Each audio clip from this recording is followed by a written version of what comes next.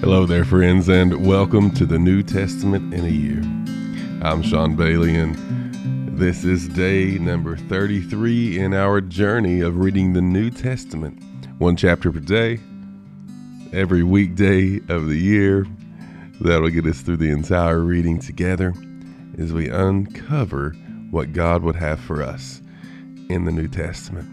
You see, the New Testament is the story of the ministry and the life, ultimately the mission of Jesus Christ, and the ministry that would follow through his disciples as they would build the foundation of the church and all that we see happen in the face of opposition. And today we are seeing the opposition that Paul and Silas have been facing.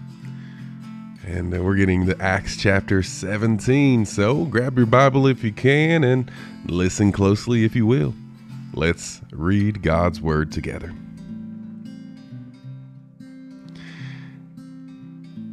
So before we get into Acts chapter 17, let's recap what we saw in the previous chapter. As Paul and Silas were on their second missionary journey, they were accompanied by Timothy, and later were joined by Luke. And we saw that they faced this opposition. They faced imprisonment. But they had unwavering faith, and they were committed to spreading the gospel. And we saw the amazing conversion of Lydia and how she invited them into her home.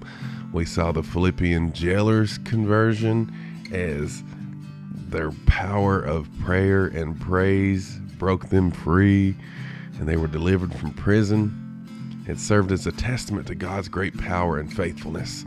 And now we get to carry on that amazing event that we saw as we closed in chapter 16, and we get to turn our attention to chapter 17. Now in chapter 17, we're going to find Paul and his companions, Silas and Timothy and Luke. They're traveling to the city now of Thessalonica. They're going to be entering the synagogues, and they're going to have some conversations with both Jews and Gentiles. Now they'll face some pretty strong opposition from the Jews, but many devout Greeks and prominent women embraced the message that Paul preached, and this resulted in a new community of believers that drew together. We'll see Paul's ministry in Thessalonica as he pushes and shares this great message. Some were persuaded, some weren't, as we said, but there was a riot that occurred. There's jealousy that would happen. Watch for that jealousy. Watch for how the Bereans respond.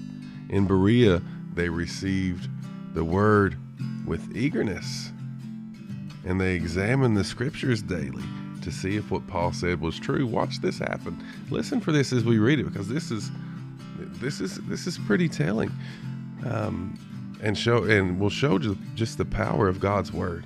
Many believed, including not just a few Greek women, but high-standing men. Right? And then check out Paul's encounter for Athens. Be watching for that. As he goes into Athens, he engages with these philosophers in the marketplace.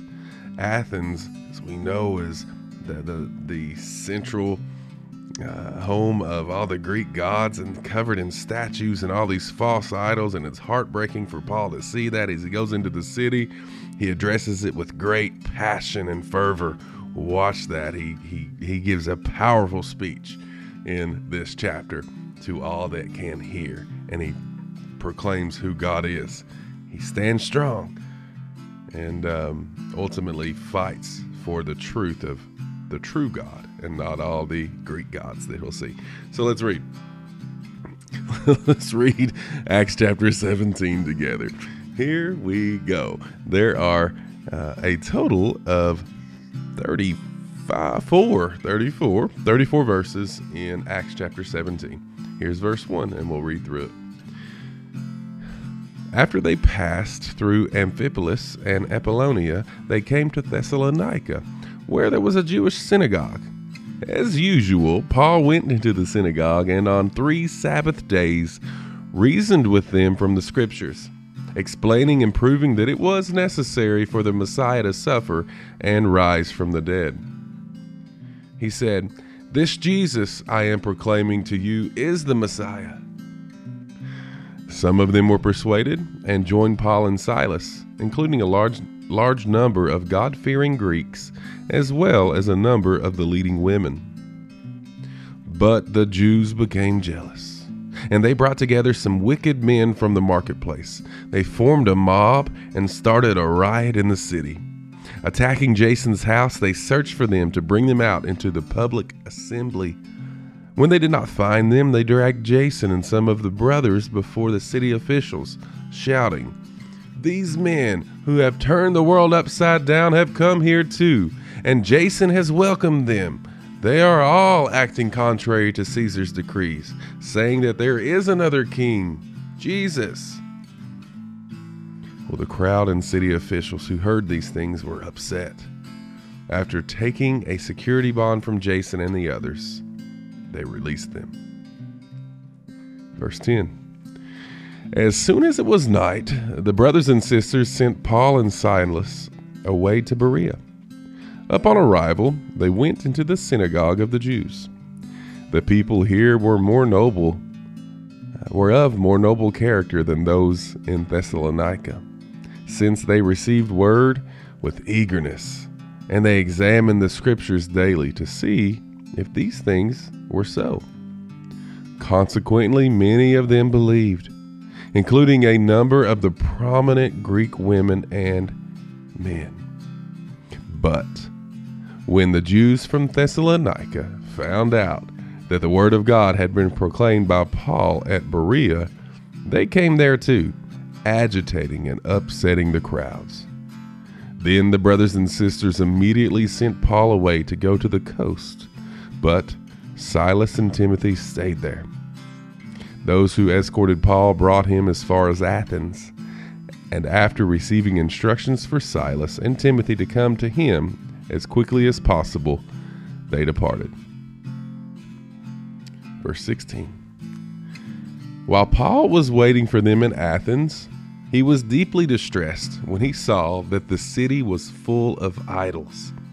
So he reasoned in the synagogue with the Jews and with those who worshipped God, as well as in the marketplace every day with those who happened to be there. Some of the Epicurean and Stoic philosophers also debated with him. Some said, "What is this ignorant show-off trying to say?" Others replied, "Well, he seems to be a preacher of foreign deities," because he was telling the good news about Jesus and the resurrection. They took him and brought him into the Areopagus. Now, let me pause there. Areopagus, that word, it is a location. This is a hillside that is covered in stone seats where people would sit, and the rulers of Athens would hold trials and debates and would have the opportunity for everyone to join together to discuss important matters, like a big amphitheater. And so Paul is able to give a message and to debate with all these philosophers about Jesus Christ being the Messiah. So let's jump back to the reading. Verse 19 again. They took him and brought him to the Areopagus and said, "May we learn about this new teaching you are presenting? Because what you say sounds strange to us, and we want to know what these things mean." Now all the Athenians and the foreigners residing there spent their time on nothing else but telling or hearing something new. Paul stood in the middle of the Areopagus and said, now this is where Paul gives his passionate sermon. "People of Athens, I see that you are extremely religious in every respect. For I was passing through and observing the objects of your worship. I even found an altar on which was inscribed to an unknown God. Therefore, what you worship in ignorance, this I proclaim to you. The God who has made the world and everything in it, He is Lord of heaven and earth. does not live in shrines made by hands. Neither is he served by human hands, as though he needed anything, since he himself gives everyone life and breath and all things. From one man he has made every nationality to live over the whole earth, and has determined their appointed times and the boundaries of where they live. He did this so that they might seek God, and perhaps they might reach out and find him, though he is not far from each one of us. For in him we live and move and have our being, as even some of you and your own poets have said, for we are also his offspring. Since then we are God's offspring, we shouldn't think about the divine nature that, like gold or silver or stone, an image fashioned by human art or imagination. Therefore, having overlooked the times of ignorance, God now commands all people everywhere to repent, because he has set a day when he is going to judge the world in righteousness by the man he has appointed. He has provided proof of this to everyone by raising him from the dead. When they heard about the resurrection of the dead, some began to ridicule him, but others said, "We'd like to hear more from you about this." So Paul left their presence.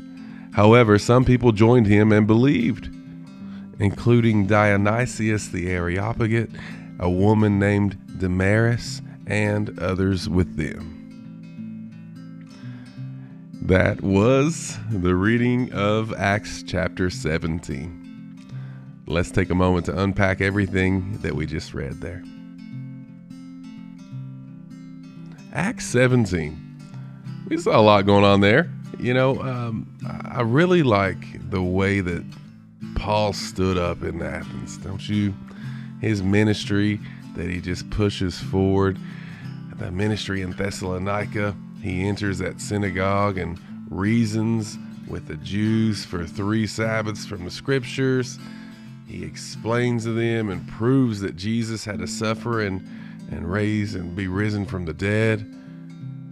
Notice the cultural context here. Did you notice how the background of the cities that Paul was in, that it shapes the different reception of the gospel message? Thessalonica was a lot different than Philippi, and Philippi a lot different than Athens. Different beliefs and acceptance of that. And Paul was willing to adapt his approach when he communicated with those different people. That's telling for us. Sometimes we can be so bold and shove it in your face style, and not everyone will accept that. Sometimes they need that. We need to understand who we're talking to and be able to reach them in ways that they can understand, they can connect, and they can truly relate to see the true need of Jesus in their lives. Paul approached it, letting his words be seasoned with salt and ultimately knowing how to and where to go to reach them. And then see the Bereans, their example. They heard this and they didn't just take it for as is, but they examined the scriptures diligently to discern the truth. I love that Berean example. We should be like the Bereans, to take what we're hearing and not just accept it for as is. We can be so gullible sometimes, where we hear a pastor or a leader or someone share a message about what they think is in the scripture, and we take it for fact when we have to be diligent in God's word it ourselves. Maybe they're not sharing the message intentionally wrong. Maybe we need to dig into it and examine the scriptures to discern the truth for ourselves too. The importance of studying God's word with an open heart and being willing to learn cannot be overstated. And then Paul's apologetic method, his method of not just arguing, but really convincing in a matter of debating, and how he was able to engage with the philosophers in Athens using the cultural references, what they know. And he was able to use reasoning with that to connect to that, to present the gospel to them. This is a great opportunity for us to reflect on just how relevant Paul's message was to the philosophical landscape then, but also to our time. How do we connect with people where they are and not just sit back and wait for someone to come to us and ask us about Jesus, but meet them where they are? God has called us to go and make disciples. Go is imperative. It is a word of action. Let us go and let us be bold, and just like Paul, let us share it in a way that can be received and without hesitation. Powerful example in Acts chapter 17. Great reading here. Thank you for joining me today. And I'm excited going to Acts chapter 18. It's rolling good now. Mercy. I look forward to speaking to you again in our next episode as we get into 18. May you be blessed. May your family be blessed. And as a result, may you be a blessing to everyone around you.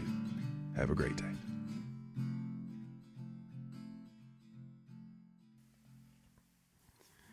Thank you for listening to the New Testament in a Year podcast, where we simply read the Word of God and we try to unpack it so we can find application in our lives, knowing that there is nothing more powerful than God's Word. You see, Scripture is the only source that teaches us who God is and what God wants of us. My encouragement is that the Word of God will bless you and ultimately bless your friends and family. I'll encourage you to share this podcast with your friends, share it on your social media or by word of mouth. Join in, let's read the Word of God together. And through this, may God be glorified through our reading, listening, application, and understanding of His Word together.